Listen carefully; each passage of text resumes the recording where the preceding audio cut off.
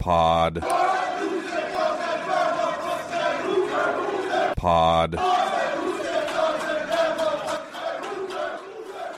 Welcome back to another episode of Say Who, Say Pod. He's Danny O'Neill. I'm Christian Capel. The Washington Huskies keep winning. They're 11-0. They're 8-0 in conference play. They're gunning for their first 12-0 regular season ever. Let's not bury the lead here. What? Is that a new microphone? No. Am I too hot? Am I turned up too much you here? Sound good. You sound glorious. You sound as good as Washington's record looks. Just the record, though. Not the, you don't want to look at those Arizona State and Stanford games. It's still holding them back. I will always be amused at the ways that people find to diminish or pick at nits in which a season where Washington, there are not many years where teams have the kind of record that Washington has, let alone years in which Washington has had this kind of record. And the idea that it's underwhelming is hilarious to me. It will always remain hilarious to me. I think it's born out of the fact that there are still somehow 5 Power 5 teams undefeated 12 weeks in, which is kind of nuts. So, when you come to evaluate the differences between those 5, and one of them's in the Pac-12, regardless of the fact that the Pac-12 is actually really good this year, I don't know. It's just kind of natural. You're gonna pick, especially since there's a top 4, right? Like the top 4 is the actual playoff. So then you're kind of deciding. It's not just who's the worst of the undefeateds. It's who doesn't deserve to be in the field right now. If you had to choose just among the undefeateds, so it's all weird. But you look at rankings going into last weekend's game. There's one of those 5 teams that has 4 victories over teams that were ranked entering last weekend's games. There's one. It's Washington. Washington has, by their own metric, the most impressive win. So I guess what I resent is the idea that this is somehow an actual sort of statistical or empirical process, when it's not. It's just how they've arranged them for a variety of reasons, very few of them having to do with how the games themselves have actually looked. I don't believe that the wins at Arizona State or the wins against Arizona State and Stanford are what's holding Washington back. I think Washington could have smoked those teams and they'd still be at number 5, waiting to see if they become number 4 this week. If Boo Corrigan gets out there and says and is able to talk about that there wasn't some sort of extenuating big play circumstance that excused the margin of victory for Florida State. You've probably noticed we are coming to you on a Tuesday this week due to the Thanksgiving holiday and some travels. So we don't have the rankings analysis, but rather it's more of a rankings preview.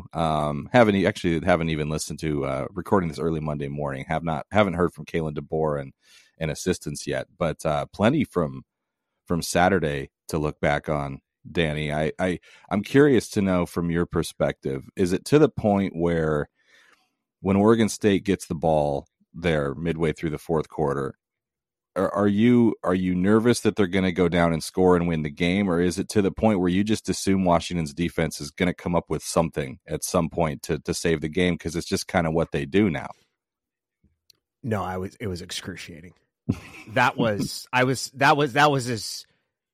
as nervous as any game this season. Oregon's different because I was there and because of that was a crazy game. This was more of a cliffhanger. This was the most excruciating game that I think for me watching at home. This was the toughest. I did not feel great about it on that last possession. And as Oregon State sat there and chewed clock, I was getting really, really nervous. It was brutal to watch. You were worried about an Atticus Sappington coffin nail. You watch how they just grabbed the ball and held on to it in the second half. Washington's offense didn't play great, but they didn't have the ball. It was just brutal. But then you look at the fourth quarter points allowed this season. It's remarkable. They've been really, really good late. They've been really good in the second half. but still watching it against Oregon State, and maybe that's some of the respect.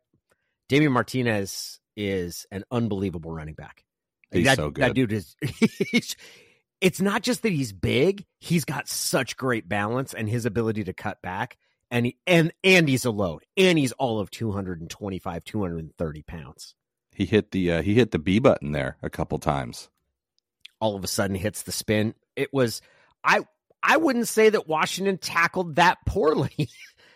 I really, there have been games where I've watched. I'm not going to say they tackled well, but there was also like he was doing some stuff. Yeah, that's sort of the thing with the tackling. If Damian Martinez plays a game where he doesn't make anybody miss, and he's just brought down on the first tackle every time, like, let me know. You know, like if you're an Oregon State fan, you'd be like, oh my God, they tackled Damian Martinez on the first try every time. That never happens. So a really good running back's going to make some defenders miss at some point. Yeah. Did the weather, was it awful the whole game? It was hard to tell. It was clearly awful in the first half, clearly horrendous in the first half. Was it that bad in the second half too? So for my selfish purposes, I'm watching it just absolute downpour the whole game, thinking, God, if it could stop raining by about 5 minutes left in the fourth quarter, that'd be really nice. That's when media are allowed on the sideline. It had, and it did. It had stopped. It stopped basically. Maybe for Oregon State's last possession, but definitely by the time Washington got the ball back, like Penix threw that 3rd and 3 to Odunze with no rain. It was not raining at that point, so they got the weather break that they needed. That was another thing, because just for a little behind the scenes thing, probably nobody else cares about, but you know. You're allowed on the field at certain stadiums. Like at Husky Stadium, it's the last 8 minutes of the game. Some stadiums, it's the last 5 minutes. Some don't let you on at all. Some it's like, just go down there and they'll probably let you on. But obviously, to do that, you got to navigate. It's either an elevator ride or you got to take a bunch of stairs down. You got to maybe go through the crowd. At Oregon State, there's different instruction. You got to you have to exit the stadium and then come back in up a ramp. And so that takes time. Right. And so you want that 3.5 minute TV timeout. I mean, that's really what you're hoping for. But, there's 5 minutes on the clock. That's in the middle of Oregon State's last possession. So they're dry. They've got the ball. They're running plays. And I'm like, do I want to chance it that they're going to, is Washington going to get a stop here? What if the stop never comes? I'm not going to get down there. I'm going to be up against it for interviews. So I took off as soon as they got the stop, and there was somehow no TV timeout, Danny. TV timeouts every 2 minutes in this game, especially through the second half, commercials nonstop. So it got a little hairy there. It was a really well played game. And and there were some standout performances. Jabbar Muhammad was an absolute stud. Rome Odunze continues, and I loved the fact that on the third down they threw it. I think that's what you do in that situation. You make sure that you give your best players the chance to make the play there. I loved that call, the fact that it was paid off the way it was. That is an incredible combination. We've talked a lot about over the course of the season, could Rome Odunze be the best receiver in Huskies history? And I don't know, but certainly Penix Odunze is right up there with Pickett and Williams, just in terms of the productivity of a pair is pretty incredible to watch. And in awful throwing conditions, it was pretty remarkable what they were able to do. They did have a receiver screen to Jeremy Bernard on the other side of the formation that looked like it probably was set up. I think, they had body on body. So it would have, from Oregon State's perspective, it would have come down to somebody making a play, somebody defeating a block and getting through there and bringing down a receiver who's pretty good after the catch. So it looked like that was set up decently well. But, I watched the replay. Penix did not even look over there. Yeah. It was just, single coverage on Rome. Yep. Easy. And that that was his first touchdown. That was his second touchdown. Penix even said after the game, which I don't think he's right about this. He said, I think everyone in the stadium knew where I was going with the ball. I think people were surprised they threw it. Yes. Not surprised, once they motioned Dylan Johnson out of the backfield to go, line up to the right to set up the screen. But he said he was surprised they didn't have safety help there. And I think that's kind of the epitaph on Rome Odunze's career is, where was the safety help? What are you doing? This one's a little more understandable than the Oregon game. And I guess you could even say there is something to be said for creating a situation where they're going to throw it strategically. I still think that you don't want that matchup. That matchup is bad. But if you wanted to get someone to throw it, there's a certain amount of, hey, the worst thing in the world here, the worst result here is not them throwing the ball, because they've still got to throw it and catch it and complete it. That said, we've seen what happens with that matchup, and that Rome doesn't have to push off to get separation, that they've got an understanding of how to throw. It's even I guess you'd call it is a back shoulder fade, but the way that they run it is different. The way that Rome and Penix execute that play is different than I've seen most receiver quarterbacks run a back shoulder fade. It's more of a clothesline throw than your typical fade. It's not a lob, and Rome is not. He's not jumping up to get it so much as he's turning. It's really hard to defend because of that. It's not a jump ball.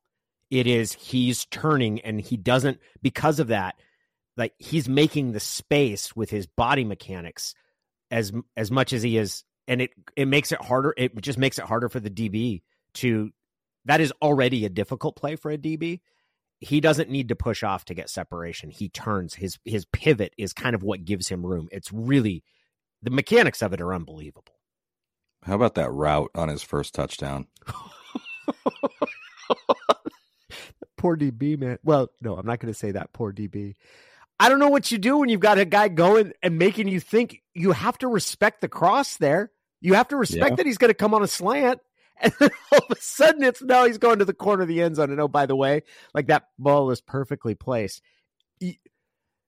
That is, against that coverage, I really don't know what the DB can do differently there, because you have to respect the possibility that is a slant. You can't cheat. And then the ball is just placed in a spot where you can't really recover to get to it. It was pretty devastating. You can add this game to the list of, just obvious moments in a second half that you can point to and say that was their chance to step on them, and they didn't do it. And some of that is that Oregon State's a really good team, right? Like, they're not, when they turn the ball over and now they got their back against the wall, and they gotta go back on defense with the opponent having the ball at their own 22-yard line. They're not just going to give in. They're going to buckle up. They're confident in their defense too. So, they deserve some credit for sure. But, if you're Washington, it really felt like they were in control at halftime. For sure. And up 12. Yeah. You're feeling good. Oregon State was going to need a touchdown coming out of the locker room to kind of stay in it. Not only did they not get that, but they turned it over deep in their own end. They're, Washington scores there. They're up 19. And, what's your confidence level that Oregon State could even score 19 more points, let alone hold Washington off the scoreboard for the whole half, which is what they did. So, they just sat on the ball. They just sat on the ball. It was so frustrating. It's the worst. Yeah. It's the worst. There's nothing. It is, you just feel neutered as a football team when the other team just grinds out clock like that, which, credit to them, man, they did it. Yeah. That was, I think, the second longest drive by time by an opponent in UW history. 9:56. They had the ball on one drive for a third of the second half. 1/3 consumed by one drive. Yeah. And it was every bit of physical. That's the one thing. Washington has survived some very physical games. And the fact that their defense has been able to hang in there, and it's they've done it too frequently to be able to say, oh, they're fortunate, or the fourth down stops that they've made. Yeah, they had a guy at Stanford drop the ball, and yes, there was a missed kick by Oregon that would have sent the game to overtime. But Washington's also been in those situations enough that you can tell that this is a team that certainly doesn't blink. And they make kind of fighting every blade of grass or every rubber particle of field turf. They've been in those situations that they hang in there. It's a tough defense. It's not a dominant defense, but it's a tough defense. They're really tough. Getting Thule back makes an enormous difference, as I believe the telecast noted. Yeah. Although, man, Herb Street would not shut up about pitch count. It's just like, for the love of God, man, stop saying pitch count. Stop saying pitch count. He's on a bit of a pitch count. God. Herbie kind of drives me nuts, though. I saw his dog at halftime in the. Oh, really? What kind of dog he got? He's got a golden retriever. Wait, did he bring the dog with him from Virginia? Isn't that where they started the day? He brings him with him everywhere. Yeah, he tweets pictures of him on the jet, flying between stops, because he does Amazon Thursday night football, and then does game day, and does a game usually somewhere that game day isn't. So he's a lot of private jet travel, and he's got Ben. Ben looks like an older fella, golden retriever, makes all the trips with him. Did you notice that the clock stopped at 17 seconds after Penix's last kneel down for some reason, and the stadium clock did too. And it should have just kept, obviously it should have kept running. Nobody did anything, but it just stopped. So the official actually had to get on his mic and announce the game is over, which I don't know why. I just thought that was kind of funny. I did not. No, I was too busy running around my block in Manhattan when that happened. Is that how you celebrated? Yeah, just did a quick lap around the block here, down to Riverside Park. There's a Joan of Arc statue down at the end of our street. Yeah, toasting after the excruciating end to it. Yeah, I felt a moment of relief. So I was not actually watching. It was after the completion to Odunze. I started doing a little bit of a trot and then went downstairs. I saw former Washington offensive lineman Dane Crane posted a video of his wife recording him watching that last third down, and taking in the sights and sounds of research. Similarly, he might not have ran around the block, but he was excited. Sounded like a great crowd there. It was. It's a cool stadium. Glad I got to see it once before they maybe never play them again. It has an escalator inside, which is nice. Yeah, which is just cool. Escalator in a football stadium. You don't see that every day. They reduced the capacity quite a bit. It's only about 35,000 now, but they do a good job spreading the seats out. Like we were talking about it in the press box, like just looking around the stadium, you're like, wow, like this is only 35,000, really? But then, if you look across the way, it's like, okay, yeah, I guess there really aren't that many seats in the upper deck across from the press box. There's not very many seats at all in the north end zone. So, like, I think if you reduce capacity by having few seats in the end zone, that does a really good job of kind of making the stadium feel a little bit bigger. So, it's really nice. Good concessions, I'll say. I mean, they've got Husky Stadium absolutely dominated in the concession department. The media parking's not as convenient as it used to be. So that's the most important thing, obviously. What the thing everyone cares about the most.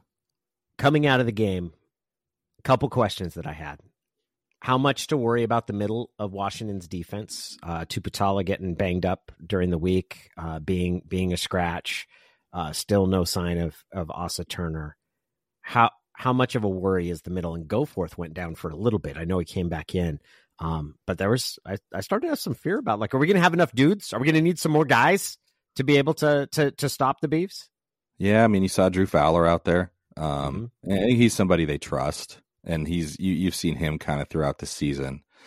That's it's kind of quietly becoming a concern. I know DeBoer mentioned that maybe they hoped they could get Tuputala back this week, again, we're recording this before the Monday press conference, so I feel like I should note, like, well, but maybe they'll give updates on these guys, but the updates aren't typically super helpful. So I don't think we're missing a ton.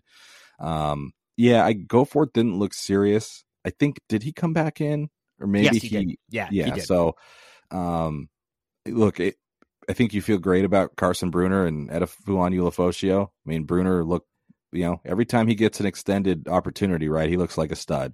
Played really well, made a huge difference. So I think you feel good about those two as long as they're healthy. But yeah, I mean, they can't play every snap. And now you're talking about, you've got Drew Fowler, but beyond that, I mean, is it Devin Bryant, true freshman, who I assume they're trying to redshirt. But yeah, it's getting a little dicey if those guys are, especially, I mean, you coming up probably talking about another really physical game against Oregon in the Pac-12 championship game. Like you'd like to have those guys at full strength, especially considering how banged up they are at safety. The middle, going up the middle they're fortunate to have Thule back. That helps a lot. I mean, if they were missing him, I don't know if they would this game without Tuli Letuligasenoa. I think he makes that big of a difference. Yeah, he's a huge force in the middle. Then the other, we saw Jalen McMillan, and they threw a couple passes to him. I don't want to scrutinize one coming out of one break too much, and both passes clearly really, really difficult conditions for receptions. He still didn't look right. Is there what did you see in the game? Yeah, it felt like, and DeBoer kind of said afterward that maybe some of the routes that McMillan really specializes in were not, Penix didn't have as much confidence in because of the conditions, and that it's maybe just easier to throw it outside where the windows aren't as tight, and you're not as worried about guys having to make really tight window catches in the rain and all this stuff. I mean, I was surprised to look on PFF and see he played 32 or 34 snaps. So a pretty significant amount. DeBoer continues to say that, he thinks he's going to be a big part of things, that he can see he's getting stronger. And so I honestly, I didn't get a chance to watch him super closely, like making cuts and coming out of his breaks. The fact that he played and got through a whole game is maybe encouraging. But obviously, he looked his way a couple times and he couldn't haul it in. And not exactly ideal conditions for a guy like trying to build confidence on his knee injury, in this awful, like super slick field sliding around. And not only that, but both of those those were certainly the one on the sideline. The one on the sideline would have been an extraordinary catch. And then the other one was congested. Like it was a tight window. It was not. That was about the worst sort of, the opposite of easing someone into it was the degree of difficulty on those catches. I think one that I would keep an eye on is Dylan Johnson. He came out for a while, looked like he was trying to, get himself going again on the sideline. Did come back in. I mean, he was on the field for their last, he ran the ball on first and second down, but then he was still out there for the third down play. Was going to be blocking if they'd gone to Bernard there on the right side. So he was, clearly working through something, and it might just be the case. He's that kind of player. He's that kind of running back. He's physical. He's bruising. He's always going to be dinged up to some degree, and it's just a matter of getting him ready to go for Saturday. But that's of all those guys, I'd say he's the one who probably takes away the most if you don't have him. I mean, just because of the level that he's gotten himself to, and that he is this reliable 100-yard back. He's going to be 1,000-yard back as long as he's healthy and, can finish the season and everything. So I think that would be a huge blow to their offense to not have him. And again, I'm not, I don't want to talk like that's imminent or anything. We haven't even heard from DeBoer on Monday. And so we'll see, but I just could tell, I mean, that late in that game, I think he was really, really gutting through it to continue playing and carry the ball there on that last series. I feel bad, Christian. I feel like I've handcuffed you by having us record on Monday. And the reason is because I'm traveling to Yosemite, leaving on Tuesday. You're not at your full array of information over the intake of the week. We've thrown off the rhythm. I apologize. The thing is, the information isn't really information. No, it's not. Although don't undersell it, because you actually have a really good read on DeBoer. You get a very good sense and pass it along of who is probably not a candidate to play. Your reading of DeBoer has been extremely accurate this season in terms of, that guy's farther off. You do as much as you can with limited information. The information we're missing is just like Grubb's explanation of why they went for it on a fourth down or didn't, or why they did, ran a certain play or didn't, but we kind of got most of that post game. Yeah. The other thing that makes it tough to read about this, how indicative that game was of what we're going to see from Washington going forward, is that any of the criticisms of, Washington's offense didn't look so great, or Michael Penix had 8 straight incompletions in the first half, was, yeah, but man, they're never going to play in a game like that again this season. They're not going to play the way Oregon State's defense plays and in a monsoon condition. It's just an outlier. Like, what are you going to do differently? Well, we're not going to play in the rainiest weather possible. Like that's not going to happen again. Certainly not going to happen in a Pac-12 championship game, and not going to happen in a bowl game. It makes it tough to be too critical of anything or even worried about it. You just want to survive a game like that. And Washington did, and it was close. But there's also, you pointed it out, Oregon State's won 16 of their last 17 at home. That's a wild stat. Yeah, and 9 straight. Man, and they survived it. They weathered it out.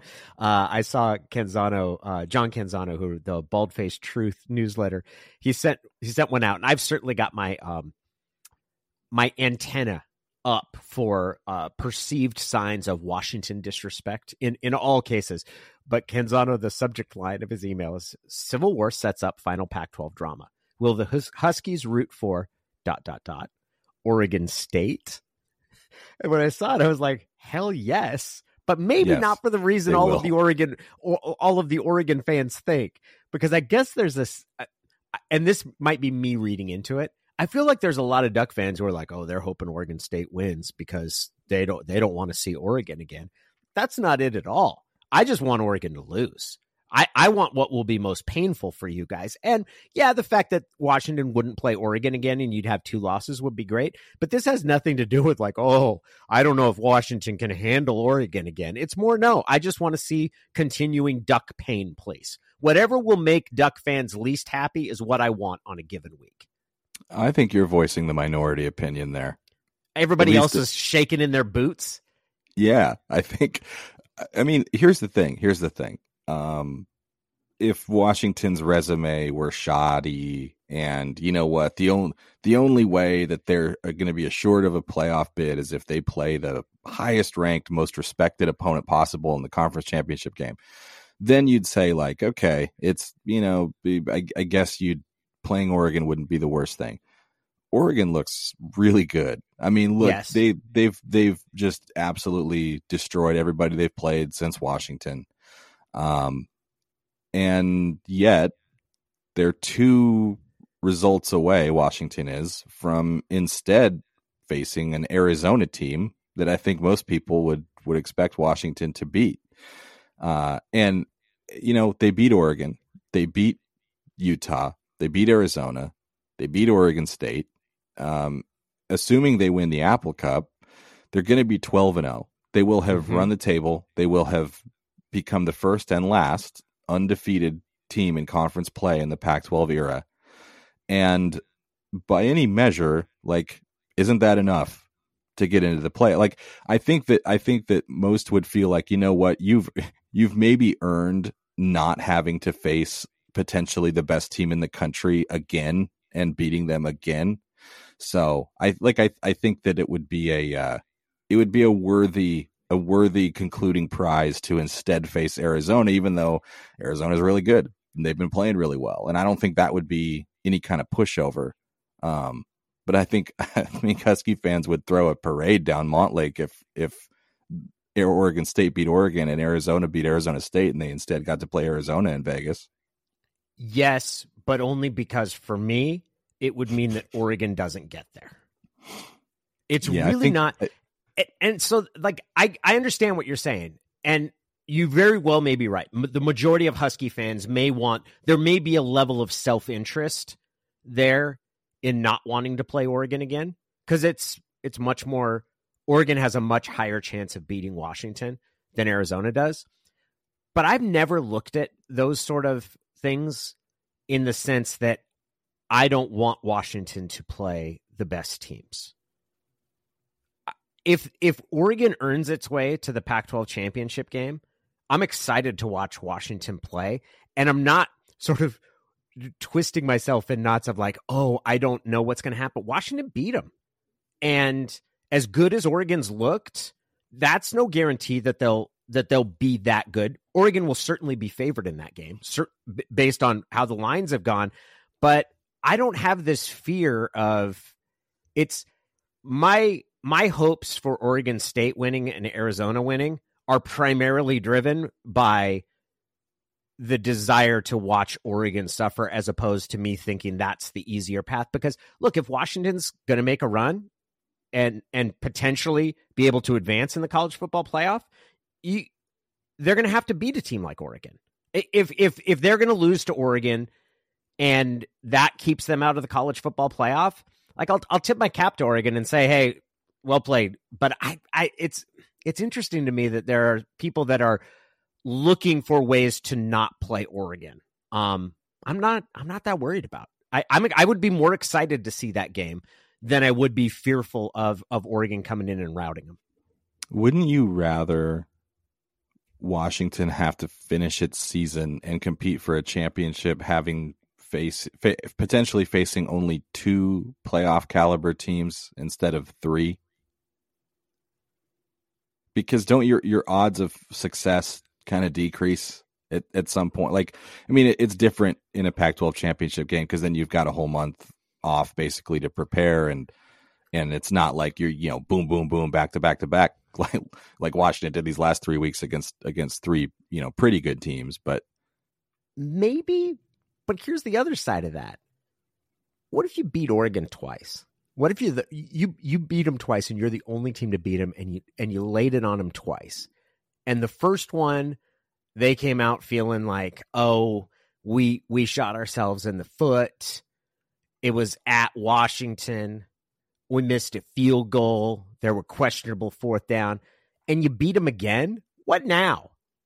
Like, there is an element to that where that would be the ultimate sort of bragging rights. There's never been a year where one of these schools has beaten the other one twice. And if that happened, that would be just delicious.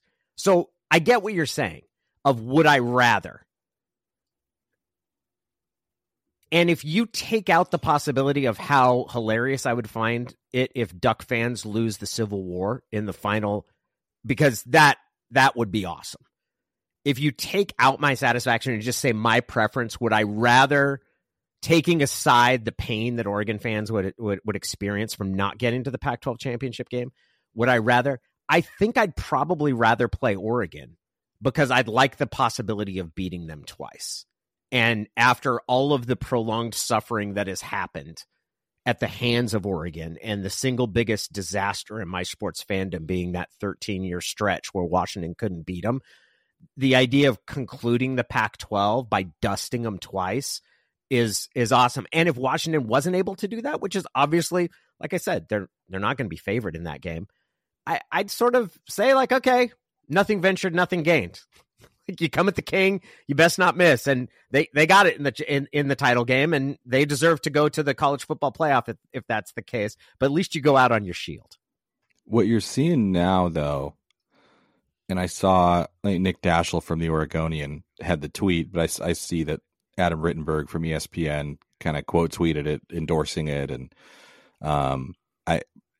I would guess that this narrative will pick up some steam, assuming that Washington does finish and win the Apple Cup, that because of their schedule, particularly their November schedule, should a team that got through that 12-0 be in the playoff regardless? And I would think that most years you actually would have a pretty good shot.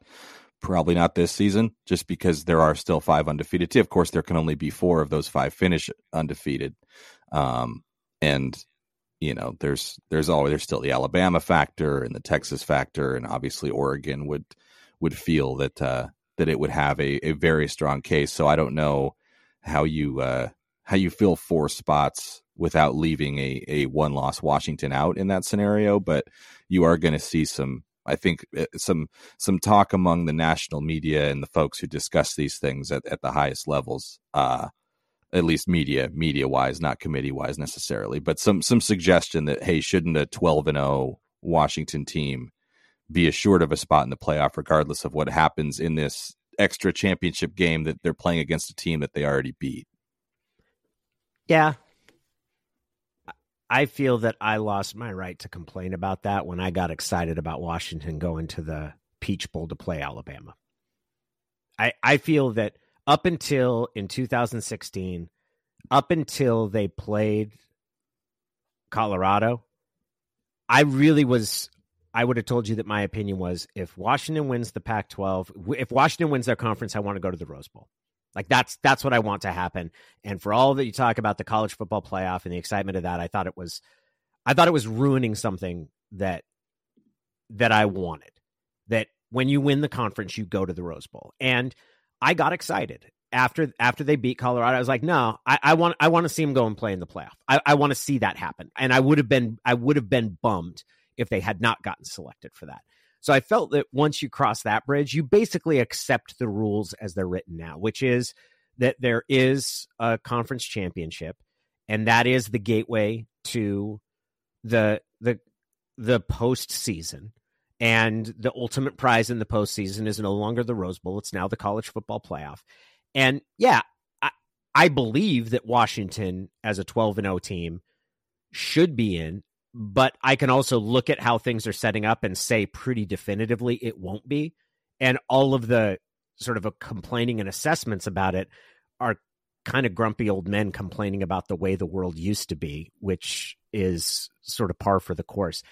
I don't think that argument holds a lot of weight, because this is the system that is in place, and Washington has the ability, if it wins out, to get into the college football playoff. And just because they might have to beat Oregon twice doesn't mean they should be given some different sort of pathway there because of it. I know people will say that, and in my heart, I believe that Washington should be in there over some of the other teams, even if they were to lose in the Pac-12 championship. But I also can recognize that the way things are set up, it won't happen. I think Washington should go ahead of a one-loss Washington team should go ahead of a one-loss Texas team, but that's clearly not going to be the case.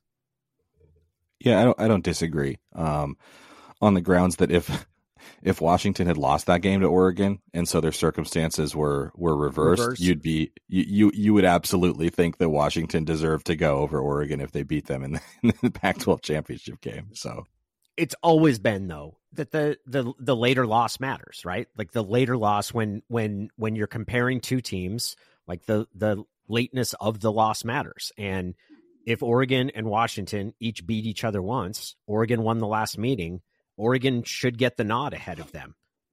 I think that's pretty straightforward to me.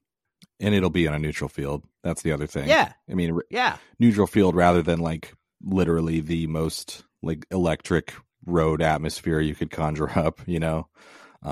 So yeah, I think there's a universe where this season plays out 100 times, and that scenario plays out where Oregon beats an undefeated Washington team in the Pac-12 championship, where they might both get in.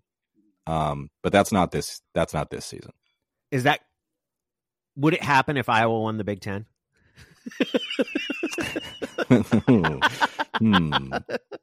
Well,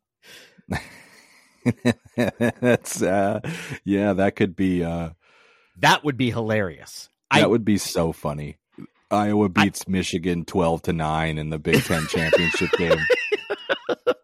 Now, the really awful part of me believes that they would then, the playoff would then take both Ohio State and Michigan, one loss Ohio State, one loss Michigan, ahead of one loss Washington, which probably isn't all that far-fetched, but I am going to be rooting for Iowa regardless. The thing, and not to get too far out in front of it,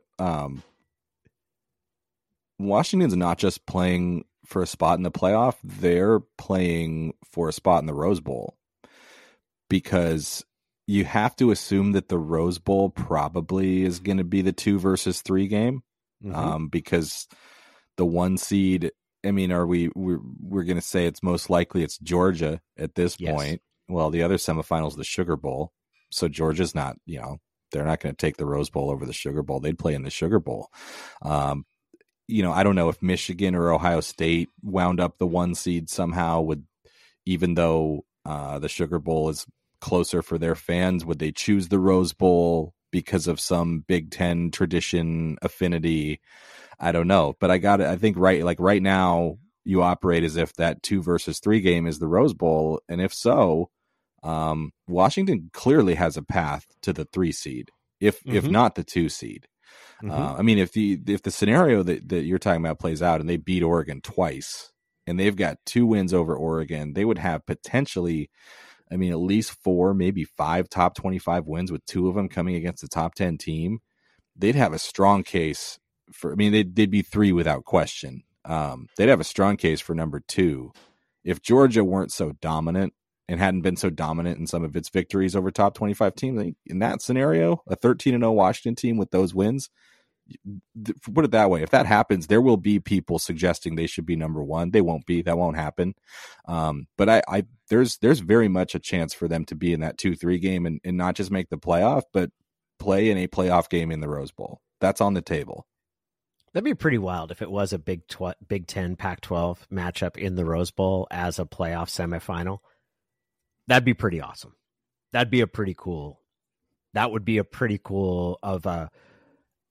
in spite of all my misgivings about how things have played out in the consolidation of college football, that would be pretty awesome. If Georgia and the winner of Ohio State, Michigan, and Washington win out, that's going to happen. It'd be pretty cool.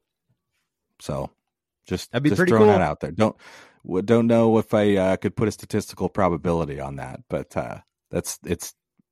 here we are. We're going into rivalry week. It's week 13, and that is a possibility. So that'd be pretty fantastic. Week 13, it is rivalry week. We have the Civil War is Friday, which will be a matchup that is incredibly important for Washington and looking ahead to what happens. You've also got an Apple Cup that suddenly has incentives on both sides. Our conversation this week with Ian McFarland talks a little bit about what's at stake, not just for the Huskies. Danny, you're an empathetic guy, and I've always appreciated that about you on your radio show and your writing, this podcast, every interaction we've had. And I look forward to giving you a hug in Vegas in under 2 weeks now and telling you how much I appreciate that about you. But before we get to Vegas, there's a pretty important game in Seattle on Saturday. And it's taken on a little bit of new spice, a little new intrigue. First, it's, of course, incredibly important for UW's picture and the playoff picture in general. But also, Washington State has something to play for. They're fighting for bowl eligibility, and of course, they can spoil all of Washington's fun. And now there's a new angle. The game will, in fact, continue. There was going to be a haze over this game that it may be the last Apple Cup for the foreseeable future. Now we know we're going to get it for at least the next 5 years and very likely beyond. Does that change the way you look at it? We were both very, very empathetic toward Washington State. And in fact, I was outwardly sad that Washington State didn't have a landing spot. And hated the fact that rivalry was ending.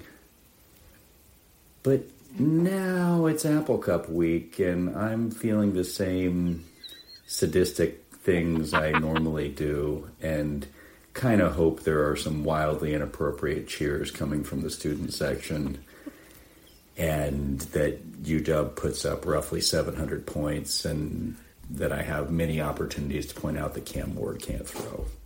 But anyway, just curious your thoughts, seeing if your mind is shifted based on the new news. Go Dogs, bring home the Apple Cup.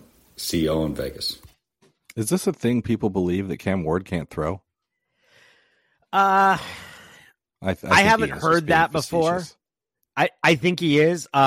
I don't think there's an issue with him throwing. I do wonder about some of the decision-making matrix that he has. There's a sort of a crazed element to the way he plays the game, which is super fun to watch. But yeah, no, I don't think it's a question of arm talent because he can sling it. Yeah, I'm a Cam Ward guy. I'll be a Cam Ward guy forever. Is that because he went to the Word in Con Carne? Yes, only partially.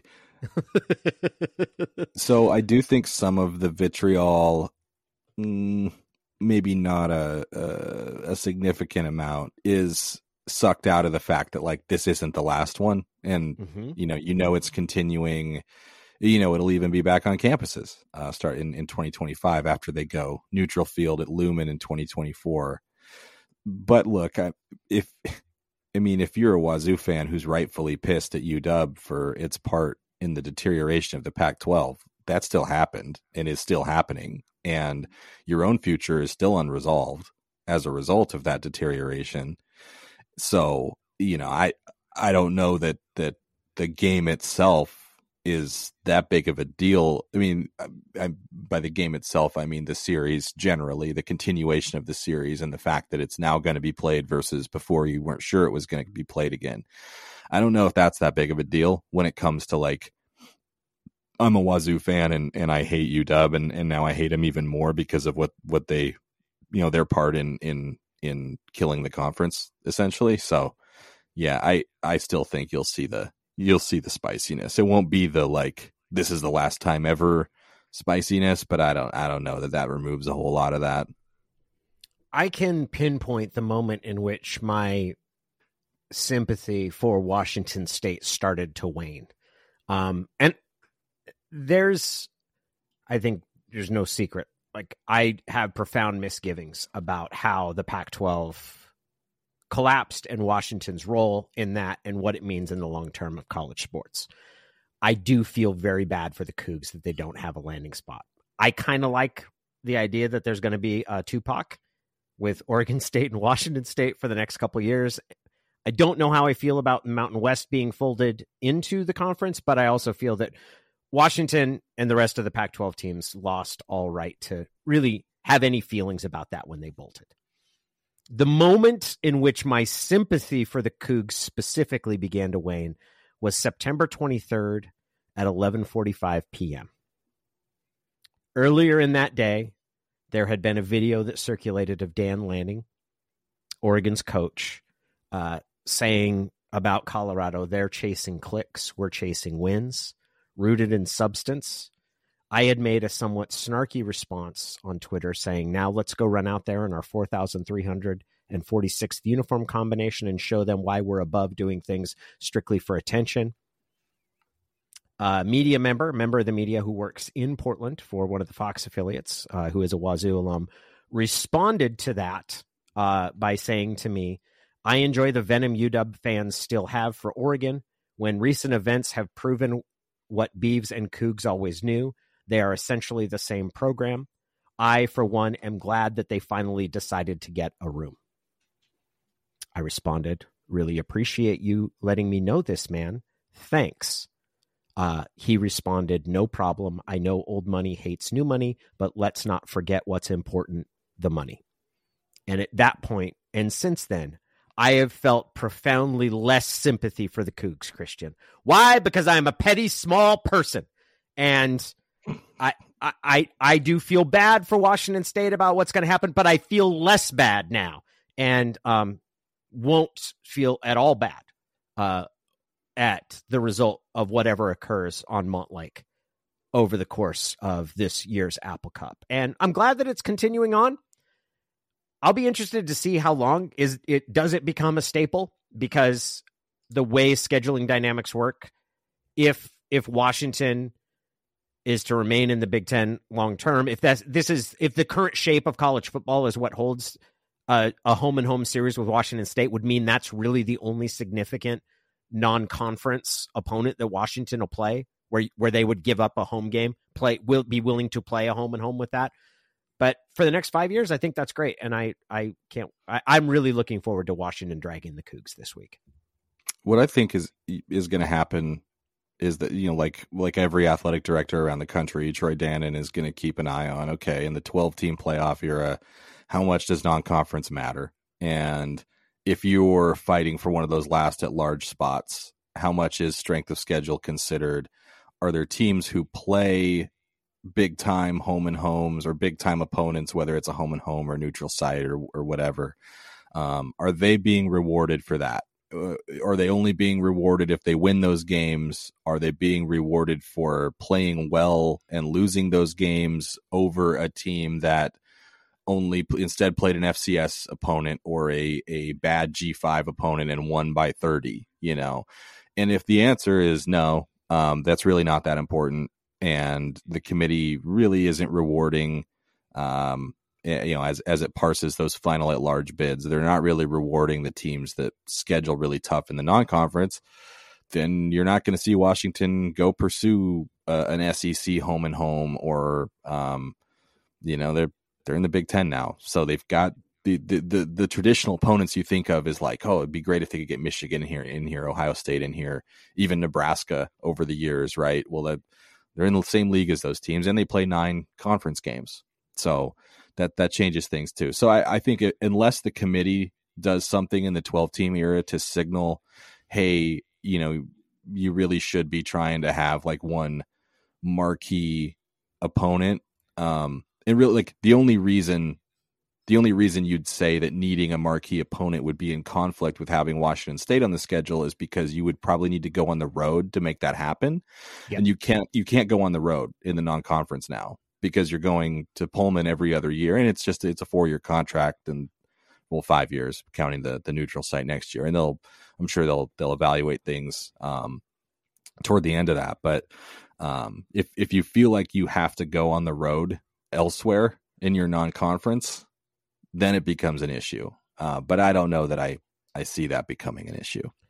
Do you think it matters right now? Because you could make the argument that the reason Florida State has been ahead of Washington is because it's scheduled to LSU. No matter what you think about LSU right now, LSU as a non-conference game is a better opponent than what Washington had on its schedule. Yeah, I mean, I don't think it matters that it was non-conference. I think that's just the one top 25 win that the committee is looking at and saying that's a really impressive win. I think if they didn't have that, then what's their resume at all? Right. Yeah. But I don't think it's specifically because, hey, we're rewarding Florida State for scheduling a tough team in their non-conference. I mean, because college football is so stupid, you schedule these games a decade out. I'm sure Washington thought Michigan State was going to be pretty good these last 2 years, So yes, but LSU is a significantly tougher. I think there is a little bit of, even if it's not explicitly stated, for Florida State, you don't want to penalize them. They play in a good conference, and because their conference schedule hasn't turned out to be as tough as you thought it would be because of the ACC, they haven't been punished as much for that, in part because they have a really good non-conference game. I think there has been, I don't think they would ever say it this way, but in some senses, Florida State's kind of done all it can to have a really good schedule. And the reason that it has a terrible schedule is because the ACC sucked this year. Yeah, but even then, you're talking about the difference between 4 and 5. 5. Whereas yeah, you're right. Yeah, the Apple Cup decision ends up being, is not being able to schedule a marquee home and home and go on the road to play somebody else at some point going to mean that you're 13 instead of 12. Yeah, so. I was just thinking too. I was like, we're really going to see a test of this when it comes to Texas's consideration. I was like, no, That's not true at all, because the committee, if it has an opportunity, is going to bend over backwards to get Texas in there with the amount of attention that will come through there. It's not going to be the win over Alabama will be an excuse, not a reason. They are looking for an opportunity to get Texas in there. Hey, what was my record picking games last week? Oh, I hadn't looked. I might have neglected this because I was thrown off by it. Were you unbelievable? Oh, I believe I was 5-1. Oh, you were. Oh, tremendous. The only one you missed was USC. Yeah, nice of them to show up. What was that? Oh, I don't know.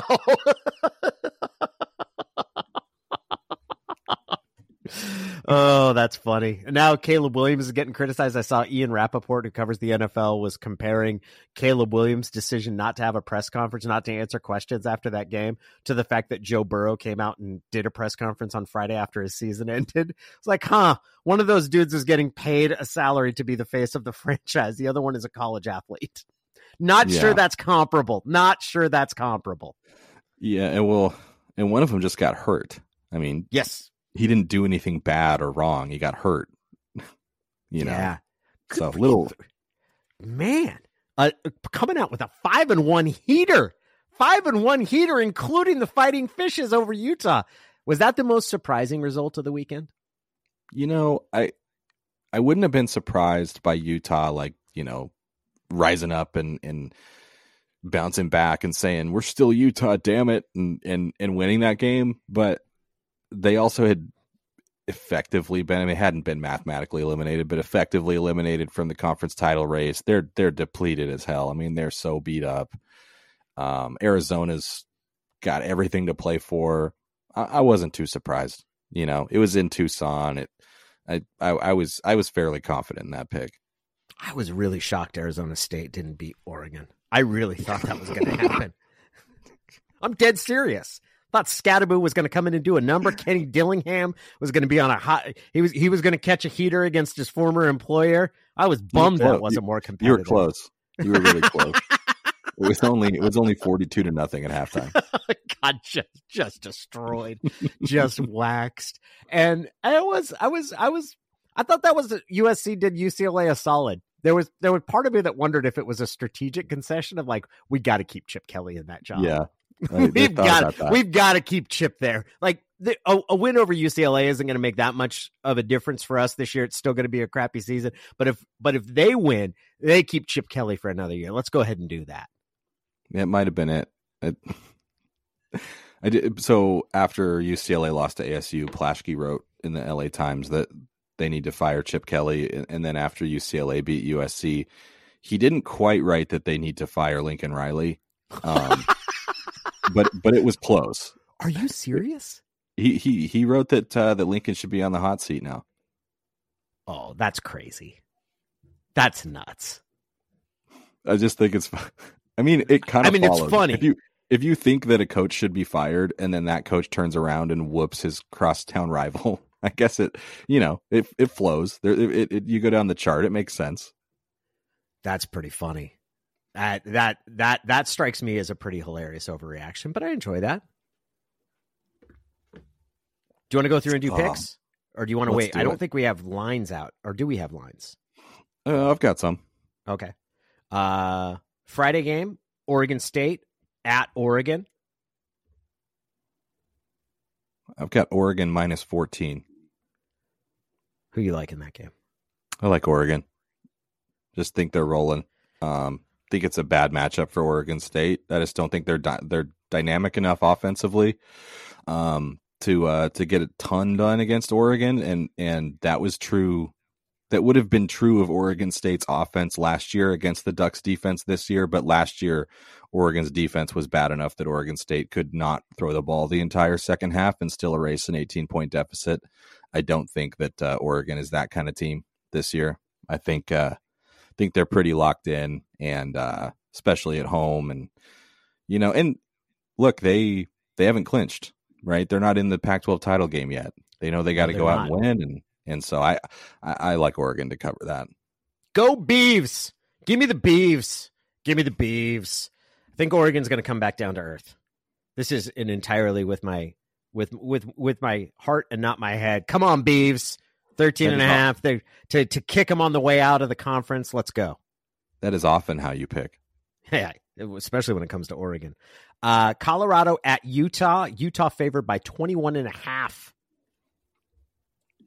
Are they really? Yeah, 21.5. Oh, well, I guess Shedeur is out. Or at least he went out against Wazoo. I haven't seen an update on him. Yeah, that changes things. Boy, they were just non-functional offensively without him. They sure were. He's pretty good. Gosh. I was thinking that was an insane number. If we're assuming Shedeur's out, which I'm guessing that's what that number is based on, then yeah, I'm going to take Utah because they couldn't do anything without him. Yeah. Of all the different things that have happened this year at Colorado, how good Shedeur Sanders is something that should be recognized, because I didn't know he was that kind of quarterback when he transferred. I didn't buy into the whole idea of like, oh, he's just going there. He's played because his father, or that he was a JUCO level quarterback, which I know I've heard some other people say, but I didn't know he was this good. He is a hell of a quarterback. I'm taking Utah as well. Now, the worst name for any rivalry is it the Territorial Cup? Arizona at Arizona State. Arizona favored by 11.5. Arizona. Again, I mean, similar thought to Oregon. They're still playing for, and I just think the program is in such a positive place right now. It just doesn't track that they would lose this game. I think they will win by a lot. I'm going to take the Fishes as well. Of all of the different things that they have, you think about the money that Arizona spent on Rich Rod, the money they spent on Kevin Sumlin, and just the profile of both of those coaches, and the fact that it's Jedd Fisch who has succeeded in having that is a lesson for observant athletic directors out there. It very seldom pays to get the guy who was the apple of everyone's eyes a couple of years ago, but like sort of the luster's come off and you're like, well, we'll get him on the rebound. That generally has not worked out all that well in college football recently. No. Taking the Fighting Fishes. Next up, the Apple Cup. Huskies favored by 16.5. That's so funny. I think somebody asked me for an early prediction, like right after the Oregon State game, and I think I said Washington 45-28. So that's covering by half a point. I guess. Look at you. I guess I'll go with that. I'm kind of just waiting for them to put a full game together offensively, and I think it's more likely to happen than not happen.